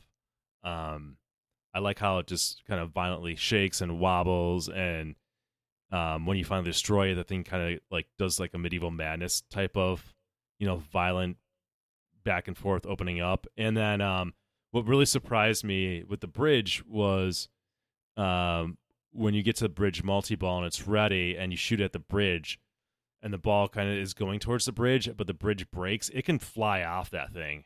And that was like, and sometimes it flies off and the man that grabs it, sometimes it just flies off. And like you can approach it from the left or right ramp. I don't know how the game decides like what ramp you have to hit because it's different sometimes. But like that was like a surprise in pinball that I really loved when it first happened, and I still enjoyed. I think the bridge is like the unsung hero of the premium and LE. Yeah. Has your plastic broken underneath the bridge or no? So on my version, they scaled back the plastic. Oh, cool. So I'm sure mine will have that too. Yeah, that's cool. Yeah, because I know I had seen people were putting like metal things there instead of the plastic in some instances and things like that. Yeah, and plug for Dr. Ben, he's got that. So if you have that version, and then the other thing, we'll just tackle the toys now. Might as well. Yeah. You got the Mechagodzilla, so that actually changes the. I always talk about this like when you have a game that changes the geometry of the playfield. I think that's usually fun and cool. You don't get that on the Pro. This is it starts off with a spinner. The spinner's more forgiving and wider on the premium and LE. It's actually easier to hit that. And then once you hit that enough times, it kind of rotates. It's like a Lazy Susan type of thing, and then it becomes like stand-up targets to hit. That's like his shield and barrier. So again, there's legit, I think, really good toys on this compared to how we were just talking about Bond, and seemingly those toys are not like, on the Pro and Premium, they're not. They don't seem like at this caliber to get super excited over. Going from like the Pro to the Premium. Of course, we haven't played Bond yet, so we'll reserve judgment on that. But on this, there are, I think, significantly good toys to nudge somebody in that direction. You can tell like this license is like not only is Keith Elwin an amazing designer, right? He's the best thing going at CERN right now. But this is also a theme and a license that he loves, and he put that passion into this game on all levels. So like all these toys are really cool, interesting, unique, and they fit the theme, right? It's not just like, oh, I think of Tron. It's like, oh, Tron has discs in it, so we're gonna put this spinning disc in it that we had in Pirates of the Caribbean, and that's gonna be our toy. It's like, no, we're gonna do some really cool custom stuff that fits the theme and is also fun to shoot. And has cool, like, they create pinball moments. I know that's kind of a cliche, but they do, right? The building collapsing, the bridge collapsing, the ball getting held on Mechagodzilla's chest. Those are all, like, cool, interactive, mechanical things, and that's what I like to see. Yep, agreed. Yeah, so it was hard not to jump into the toys, but let's go back and talk about sound. So I think you could probably talk to this better than I can, but I've heard a lot of this game and I really like what I hear. Yeah, a couple things stick out to me. I like the announcer voice. It's great. Like I'm not like a Godzilla fan per se, so I probably watched the movies when I was a kid, but I don't remember much. But the announcer voice is really good. It lends, I guess, authenticity to it. You can switch to Japanese narration, which is, again, that's like a nice touch, right? Like it being thematic and, showing that this is not just let's get the job done, but actually putting some thought and passion. And that's an extra cost that they didn't have to do. And this game still would have been amazing without it, and yet they do that. Sound effects are great. The only thing that, like, to me, I find the other voice in the game annoying. It sounds like a cross between Peter Griffin from Family Guy and Nathan Lane. It's the shoot the whamps guy. Shoot the whamps. I don't know if that's him. I'm not even going to try to do an impression. I'm not feeling it, but it's I've seen other people on Pinside, so I don't. It's not just me. But thankfully the announcement. I think it's funny, but yeah, I can see how it might be irritating after you hear it for a while. Yeah, well, it's not just the. I don't even know if he does the ramps or whatever. I'm not. The announcer might, but you spend some time with that guy and let me know if you. All right. I'll report back after I have him in my house for a month. I'll be curious. But then you get into the music, and the music's really good. It's got, I would say, kind of like a 90s driving guitar, maybe alternative like vibe to it, like that era. So yeah, it's kind of generic rock, but good, right? It gets you pumped. It's fitting. So great sound package overall. Yeah, I remember we were playing. So we played this on the Bro Show recently, your new premium, and I was like, oh, this one kind of sounds like Danger Zone. So there's like this one is it when they do the Jet Fighter? Is it during Jet Fighter when that happens? I don't know. I like that song. I like the Titanosaurus like 80s-ish song. Like those in like the Martha Likes the Power line song or whatever that plays then. I say those are all really ones that stand out and are good. Yeah, I agree. Good music. So good job, Jerry Thompson. He does a good job because I like his work on Ghostbusters a lot when I had it too. So he does a good job of taking these licenses and really integrating the feel of the era. And so he had songs in Ghostbusters that they reminded you of the music, even though they didn't necessarily have the license for all the songs that were in there. They're very evocative of that era. So he does a great job. I'm a Jerry Thompson fan, I think. No, I'm just gonna say, I mean, Stern across the board.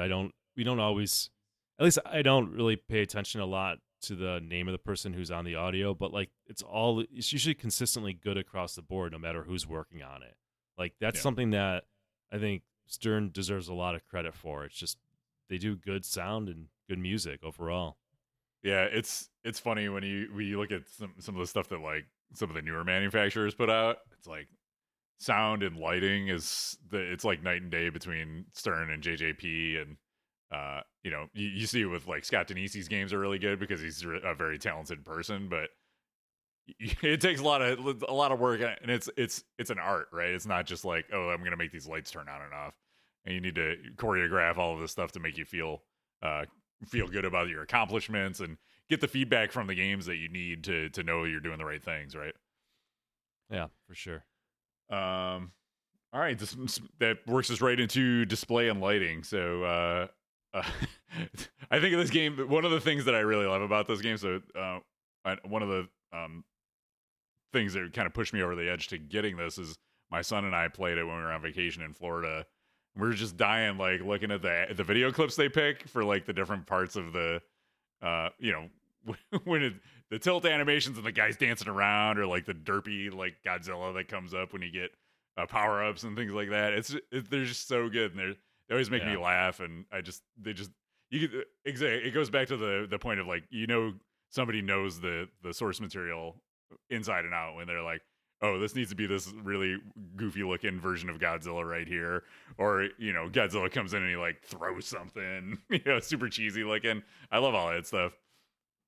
Yeah, I like Godzilla when you get like the secret combo. His eyes, like he looks like back and forth. Like it's That's the one. it's good. It's so good. You're right. Yeah. Again, this is a game that's like a labor of love. Like zero phoning it in. Zero like this is like 100%. We're gonna make the best. I love this theme. We're gonna make the best game we possibly can.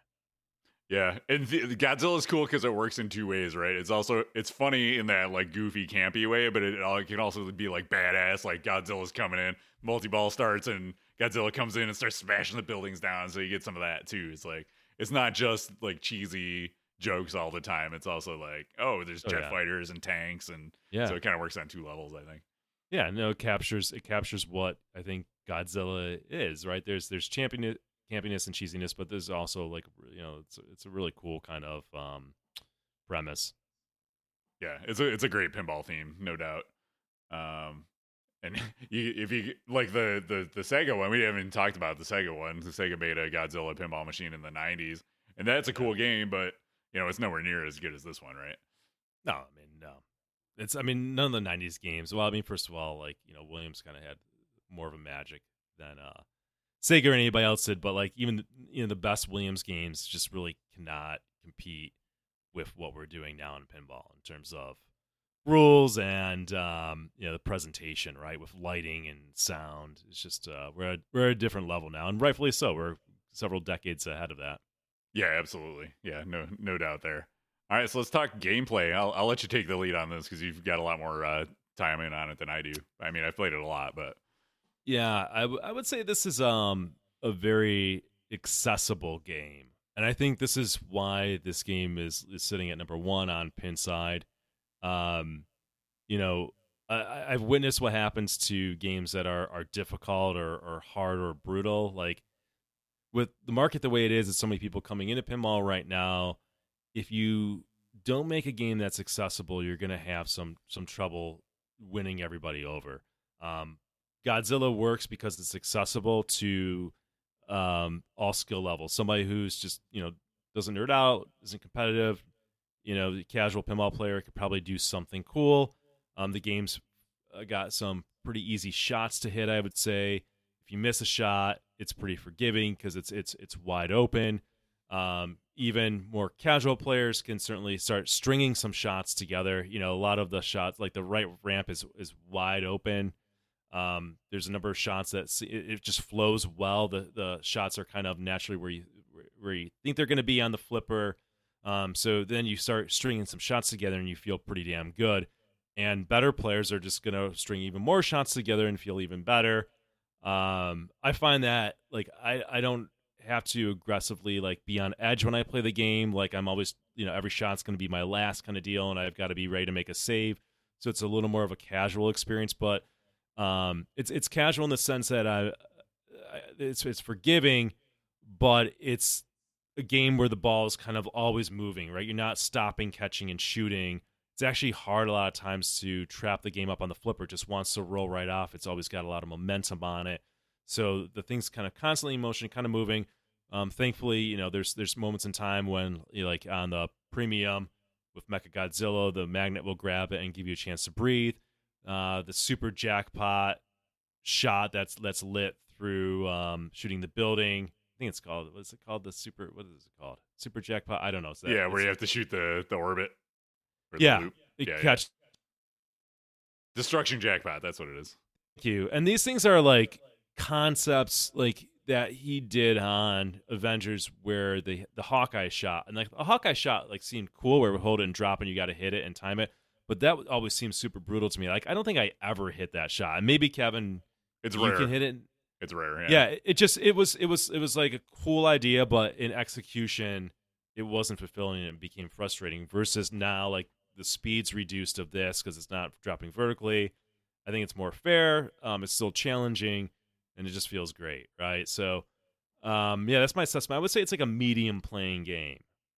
It's not super long. It's not like, Black Knight brutal or Iron Man brutal or anything like that. It's just medium, and obviously if you catch a wind and things are going great in your favor, then it does become longer playing. And I think the way it doles out extra balls is kind of logical, feels fair, feels right, and will keep you in the game and keep it going. Yeah, so one toy we didn't really talk about was the Magna Grab, like post captive ball thing. That's really cool. Like, you don't see that anywhere in pinball. It's like, so it's basically a giant magnet core, but the way they control it, like they can move the ball around in it, it can whip it up the orbit and feed your flipper, it can drop it down. And so it does all this cool stuff. And, even little stuff like that is like, that would be a major mech on some of these games, but that's on the premium LE, you almost forget about it because there's so many other cool things on this game. Yeah, and that, like, I don't think that works as well as it can, like the Magna Grab. So like the Magna Grab has like you can light it and it grabs it, and that magnet will also stop it, like when you're ready for ball locks, or the destruction jackpot. So it just works as like a magnet. But the Magna Grab is supposed to, I guess, like it's supposed to kind of swing it momentum, and when you hit both flipper buttons, you can time it so it might go behind the upper left flipper. Problem is that it doesn't throw it up the orbits like you were suggesting. At least not on mine, it never does. Okay. And it does kind of swing it a little bit, but like the way the game works, sometimes it's caught behind on animations, and there's a delay in the Magna Grab. So by the time it stops losing its momentum, then it will finally drop it, and it's hard to really do what you. Granted, this is not like needed to progress in the game in any way. I think by its nature, it's supposed to be more of a rare thing, but I don't think that works exactly the way, in kind of theory it should work. Okay. Yeah, that makes sense. That I will say, you mentioned like waiting for animations to catch up, and I think that's like the one ding I would give this game is, man, sometimes you're just waiting around a long time for stuff to happen, and you're like, I just want to get back to playing pinball, and it's like, the Godzilla multi-ball intro is cool, but I don't need to sit through it every time. Like, let me advance through this. At the end of the ball, like, there's all these animations that play when your bonuses count down, and I appreciate a good bonus countdown, but it just seems excessive on this game sometimes. Yeah, it could, no doubt, it can definitely be sped up, and sometimes the animations do stack in such a way that like something you did a while ago finally catches up, and you're like, wait, what? Like, it's not instantaneous. So yeah, it's like a minor quip, but if you're gonna try to improve this game in some way, like it could be sped up at times.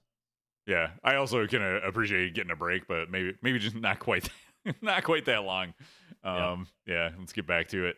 The other thing, gameplay wise, I want to mention, you talk about how it can be hard to trap up. I also feel like we were talking about this last night when we were playing the Pro. The shots are easier to make when you're shooting them on the fly, like the scoop by the saucer. It's almost impossible to hit from a trap, but if you're shooting it on the fly, like I hit it most of the time when I'm shooting it on the fly. Same with even the left orbit, the left ramp. I was shooting that way better on the fly. Oh, okay. Yeah. Interesting. Maybe it's just me and my gameplay style, but yeah, I didn't notice. I mean, maybe it's your gameplay style and familiarity with the game. I mean, it's a testament to how well it flows, right? Yeah. I guess I don't necessarily have that problem. I think one thing that as we're talking about this, so this game has like a number of skill shots, which is cool. Like, yeah, a number of ways to do skill shots. The problem is, some games like mine, and I'm reading on the forums, it seems like the plunge is not clean. So the one that we have on location, Kevin at Masuda Chow's, like, plunge is perfect. All right. My game, it's not perfect. And like, there's nothing I can seemingly do to make. I can move the playfield around a little bit. It looks like it's lined up on the ball. I've got my pitch level right. Like, it's just like nothing I can do to get it feeling as good as the one at Masuda Chow's. And like, that becomes a problem in the sense that like they've programmed in these cool skill shots, but it becomes more of a luck fest. I feel like I just really have like zero control. When I release that thing, I have no idea what the ball's going to do. I've at best a general idea of what it might do. And I don't know if that was just like it's designed in a way that it's just there's like no wiggle room for variations in manufacturing, right? That's sure when they design it's fine, but then you start manufacturing, there's like little variations, and that's enough.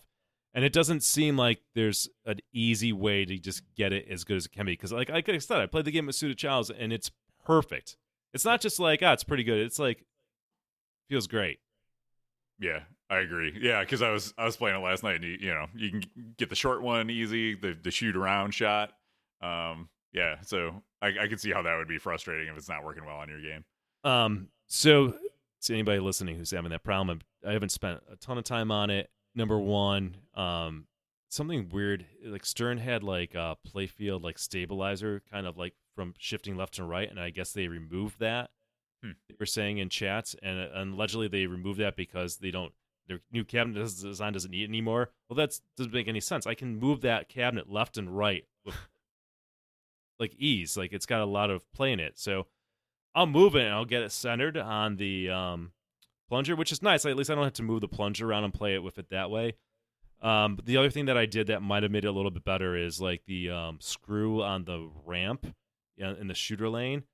Somebody said they loosened theirs a little bit and it helps, and I loosened mine a little bit and it might have made it like a little bit better. It's still not where it needs to be, but hopefully that helps somebody.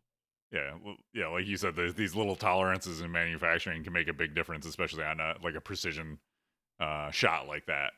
And you saw it with Keith Lake's those quick turnaround loops. That's what's in the back left orbit shot. It like kicks it up that. So you got to get a really good shot to get it up there.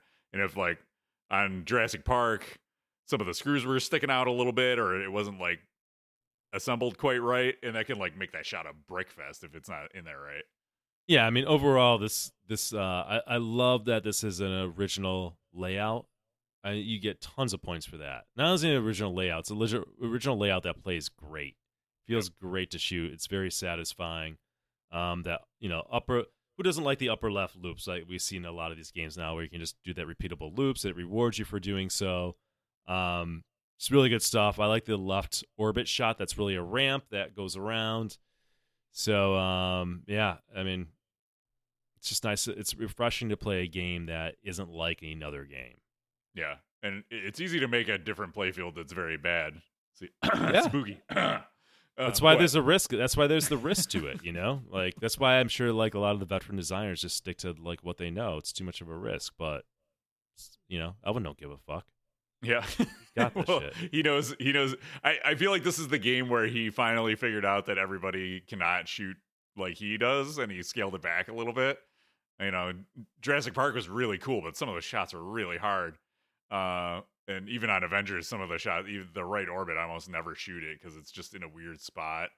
And if you're Keith Elwin, I'm sure it's no problem. It's like, I'll just shoot this orbit as much as I want. But Godzilla, I feel like he found kind of the sweet spot where the everybody can have some fun on this game. You might have a hard time with the left orbit shot, but you're going to be able to shoot the right ramp and the big super jackpot loop and everything like that. You're going to be able to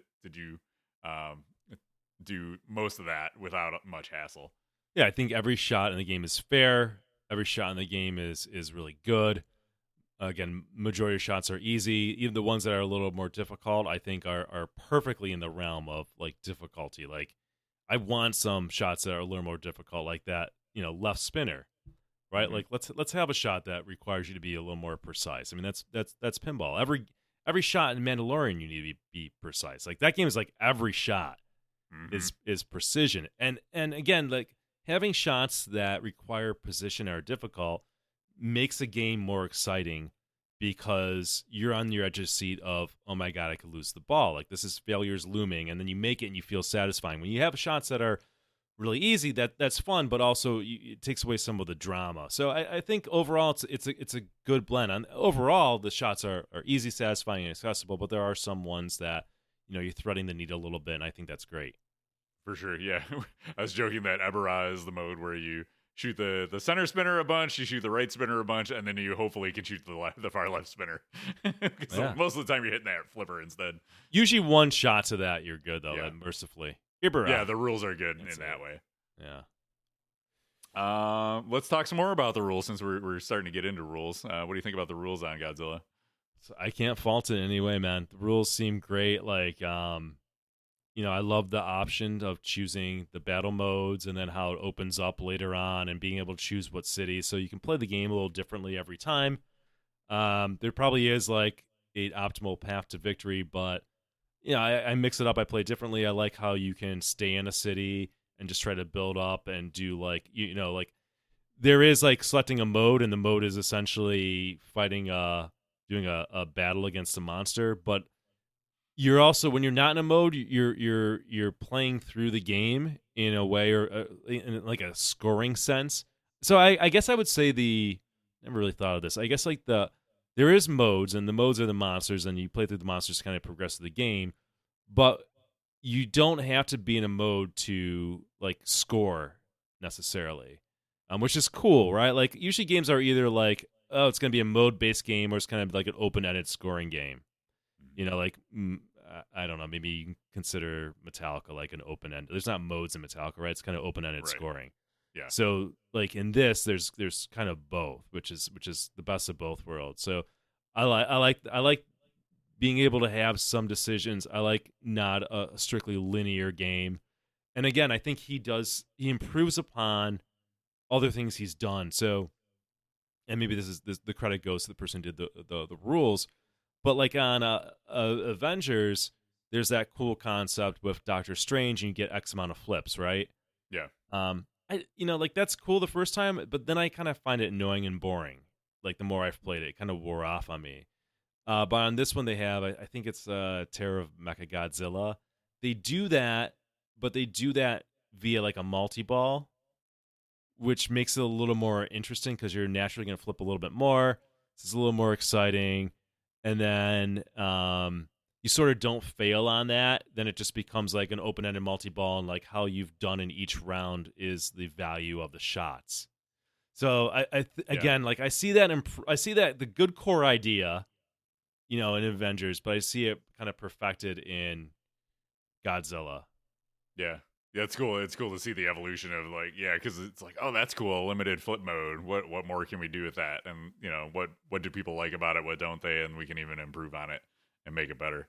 That's the talking about rules. Like they just got to 1.0, and it felt like every time a code update came out for this, there was some awesome new feature. Like there would be rules and like bug fixes and things like that, but they're always adding so much more to this game, and that was another thing that kind of pushed me over the edge to buying one. Is like, there's so much to do in it. There's all these cool modes. There's all this stuff to accomplish. You're gonna be enjoying this game for a while.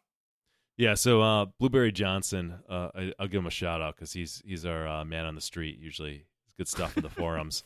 He says, I don't know. There are a bunch of tough shots on Godzilla. Left spinner and scoop are tough. So yeah, I don't think we talked about the scoop a lot. The scoop is the tough shot on the game, I would say.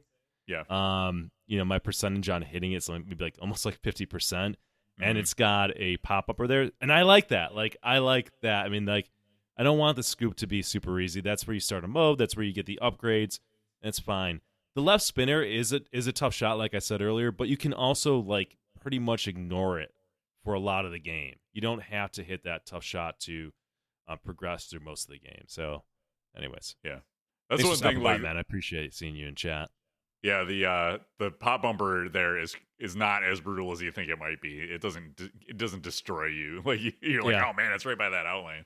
And it's cool. It's a nice, it's a pop bumper at a different spot. It's a different way to think of the pop bumper, right? Like rather than let's put this game's got to have 3 pop bumpers. Let's put them in the back right corner. It's so boring, yeah, it is. Like let's try it down there. It makes sense. And now it's a saucer. And by the way, shout out to some of the modders. So shout out to Chrome Candy. Highly recommend his mods for this game. And then Leor's UFO threw that bad boy in there. So I'm usually traditionally not a big mod guy, but I've been going crazy with some mods on this game because I think there's really high quality mods, and I kind of want to make this game a real world under glass as much as possible and perfect this thing. Are you getting plastic trees or no? I've not seen the plastic trees. I'm doing that kaiju mod cool, sign. Yeah, and believe me, we'll be showing that off when I get it. So it replaces this little sign right here. Yeah, the battle sign, right? Yeah. Yep. What else? And I did Powder Coat. Oh yeah, the game. It's Martha's game, by the way. God bless her. She's got some good games. She's got good taste. We'll talk more about powder coating because I want to get Pinball Refinery on here to talk about like we'll continue my story from the summer, lessons learned. But highly shout out to Pinball Refinery, who did a fantastic job on powder coating. It's the only place I'm going to from now on. And to answer Blueberry Johnson's question, yes, we did the non-manufacturer updates already, so you'll have to rewind the VOD if you want to check it out, or wait for the podcast to come up. It'll be up on there. Yeah, that was one of the things, like talking about mods. So I started. I didn't really pay attention to the mods. I had seen some of that, but not being an owner, you don't pay as much attention. But there's just so many to go through, and it's like, man, there's like 6 different pop bumper mods, and there's ones with different like light up boards, and I like the one from Hooked on Pinball that's coming out. It's all chrome. It looks really cool. So, man, tough decisions. I know. I was talking to Patrick. He said he's getting a different one. He's getting the one with the breakout board and the different light show and stuff. So it's like, all right, I'll check out his. I'll check out. Dude, yours. he's not messing around. Yeah. No, he's not. Yeah. Yeah. You should throw a pin woofer in yours. Is it? Did you put one in yours or no? No, I put the pin woofer that I got into Rush because I go music pins first. But if you get your hands on one, I think this is a good game to put it on.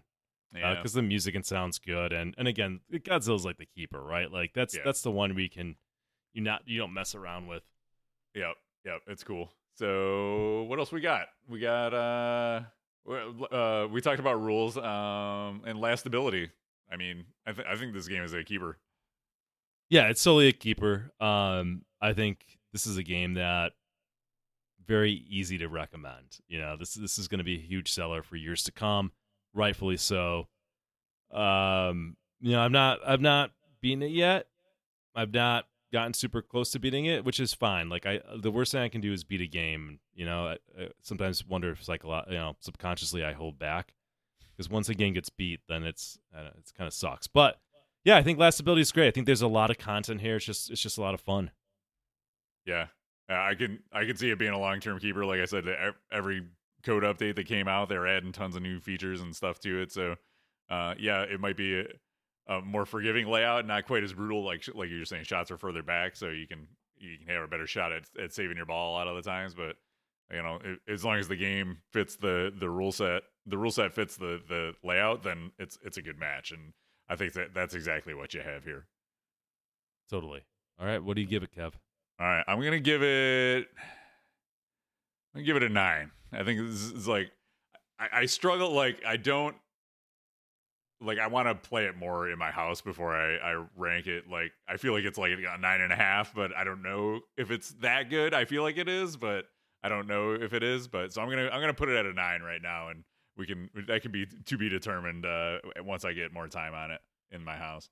And do you differentiate between the Pro and Premium when you give it that rating? Like I know we don't normally get into that, but we both play. I think they're both really good, man. I don't think you can go wrong either way. But the toys and stuff on the Premium are really, really cool. Yeah, I think it's a great game either way. Yeah. This is the first game that I reviewed on the podcast. I'm gonna give it a 10 out of 10. Oh shoot! Perfect 10 from Nick. Dude, I don't know how you make a better pinball machine. Like you can have other pinball machines that are 10s, but I look at this game and I struggle to think what could they have done differently that would have made it better. And a lot of times that's where you differentiate and you start lowering the rating of a game, where you're like, oh, they could have done this, they could have done that. This could have been a little better. Like you get into that. But it's a total 10 out of 10. Yeah. Total 10 out of 10. I can't disagree with you there. It's the same thing. It's like, well, so I was just judging this is for work. I judge award entries for other chapters of this PR group that I'm in. And I had one entry was like, I was going through the rubric. I'm like, well, they did that. And I'm a tough grader, man. If I find points to take off, I will take them off. I couldn't find. I was giving him 100, and I was like, you did it, man. Like, good job. So I can definitely see this being that kind of game. Well, yeah. Good on you for getting the game. I mean, look. I said Premium's the way to go, and I stand by that. But no knock to anybody who has the Pro. And for whatever reason you have the Pro, it's a great game. You're better off having this game than not having it. So however you got to get your hands on a game, I totally recommend it. It's hard to go wrong. This game is just a good example of just how good pinball can be. Awesome. And to Blake's point, how's the chipping and pooling on your Godzilla? I won't go into it too much. Okay. Because there's a case going on. My distributor's helping me. Okay. But I will say this, and this is disconcerting on the quality end of things. So whenever I get a game, I always take a piece of clear vinyl, which I prefer over Mylar. It's a little thinner. And I put it in the shooter lane. Like I don't do a Cliffy in the shooter lane. You can always put Cliffy's later on, right? Like Cliffy's cover it up completely. And even with like 100, 150 plays, it has chipped through and worn away the wood there.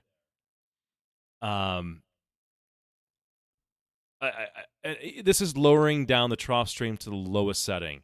Yeah, it was going to be This my is after question. This is after having the game for a little over a month. I've never seen a game wear like that ever. The Walking Dead I sold. The game's 7 years old. God knows it's over 1,000 plays. There's no wear on the shooter lane. The Rush looks fine. Led Zeppelin, which I've played God knows how many hours and plays over the last year, looks great. So that's really concerning, especially on a game where a lot of us are like, this game's a keeper. I don't know what to make of it. It's really weird and really bad. And it also tried to burn down your house, but the game itself is really good. Yeah. If you want to hear more about that, go to last month's podcast. Then Yep. you can hear all about that, the trials. All right, so that's going to do it. We do have, stay tuned though, we got a brand new episode of Topper Talk with Goran coming up, so don't go anywhere. But before we wrap it up, you can give us a follow on all our social media channels. Check us out on Twitter, Instagram, YouTube, Facebook, and join us on Discord at discord.gg/Buffalo Pinball. Shoot us an email. We haven't gotten an email on us. I want somebody to send us an email. You can say whatever you want in the email. We'll read it on we might read it on the show next month. You can email us at talkpinball@gmail.com. You can support the channel through Twitch. You can subscribe with your Twitch Prime account for no extra cost if you have Amazon Prime over at twitch.tv/Buffalo Pinball. We have a PayPal account if you want to just drop some cash, buffalopinball@gmail.com. And you can leave us a review on your favorite podcast listening platform of choice. If you could. So we don't have a lot of reviews on Spotify. And on Spotify, if you're listening on Spotify, all you have to go in there is click the 5 stars. It's just real quick. It's right on the page. Boom. Give us a 5. Appreciate that. It'll help bring us to the top of those rankings when people search for pinball under reviews on Spotify. So, all right. Until then, anything else to wrap up the show? What's the final word, Nick?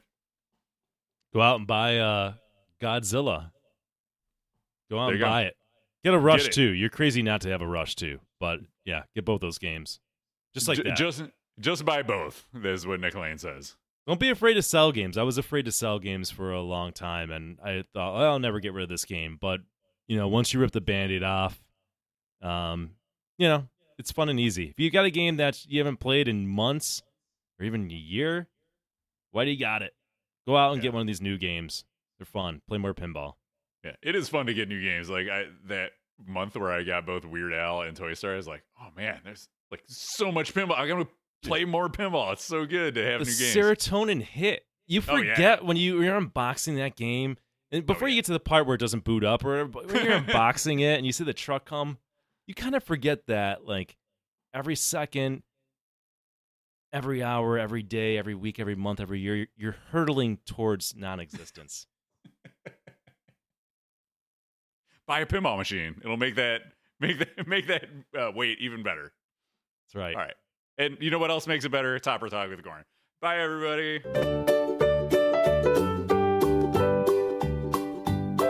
It's Topper Talk with Goran right now. Let's all have some fun. This is about plastic on top of your pin. Go and buy one now. There's a topper here and a topper there. Here a topper, there a topper, everywhere a topper. It's critical to the gameplay experience. You must buy one now. It's your monthly fill of toppers right now. Topper Talk with Goran. Hello everybody, and welcome to another episode of Topper Talk with Goran, the part of the podcast where Kevin and Nick give me about 3 to 5 minutes to talk about everything happening in the very active and profitable Topper community. Now, today we're going to be talking about the Topper, or the Topper and Topper for the Topper for Total Nuclear Annihilation. So let's head into the office and let's have a look at it. Okay, so here we are in the garage, so let's dive right into things. Total Nuclear Annihilation was a game that was designed by Scott Danesi. It was a homebrew initially. He started the project back in 2015.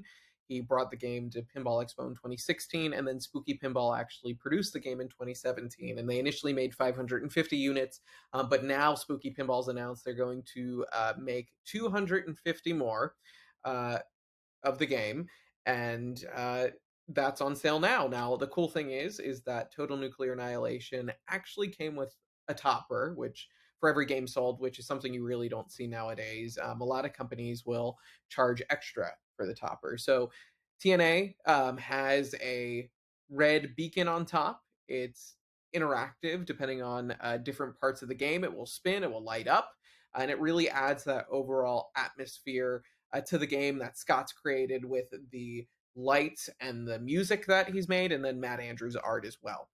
But the funny thing is that, so the game comes with that topper, but there's also a topper almost for the topper that's for sale.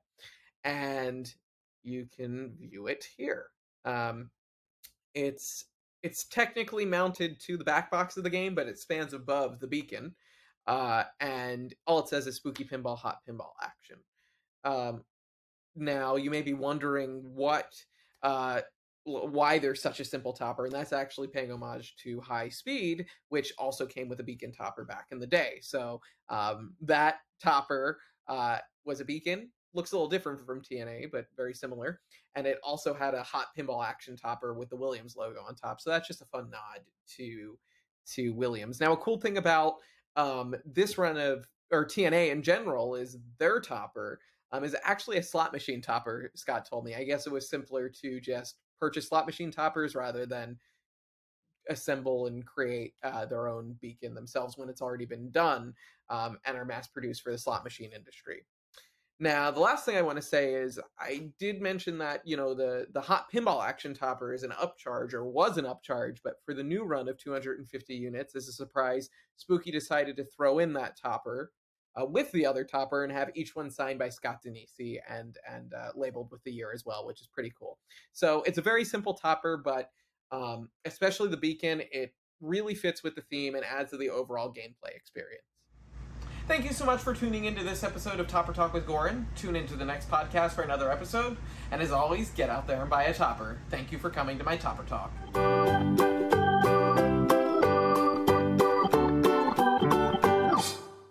I haven't watched one of these in a while. That's great.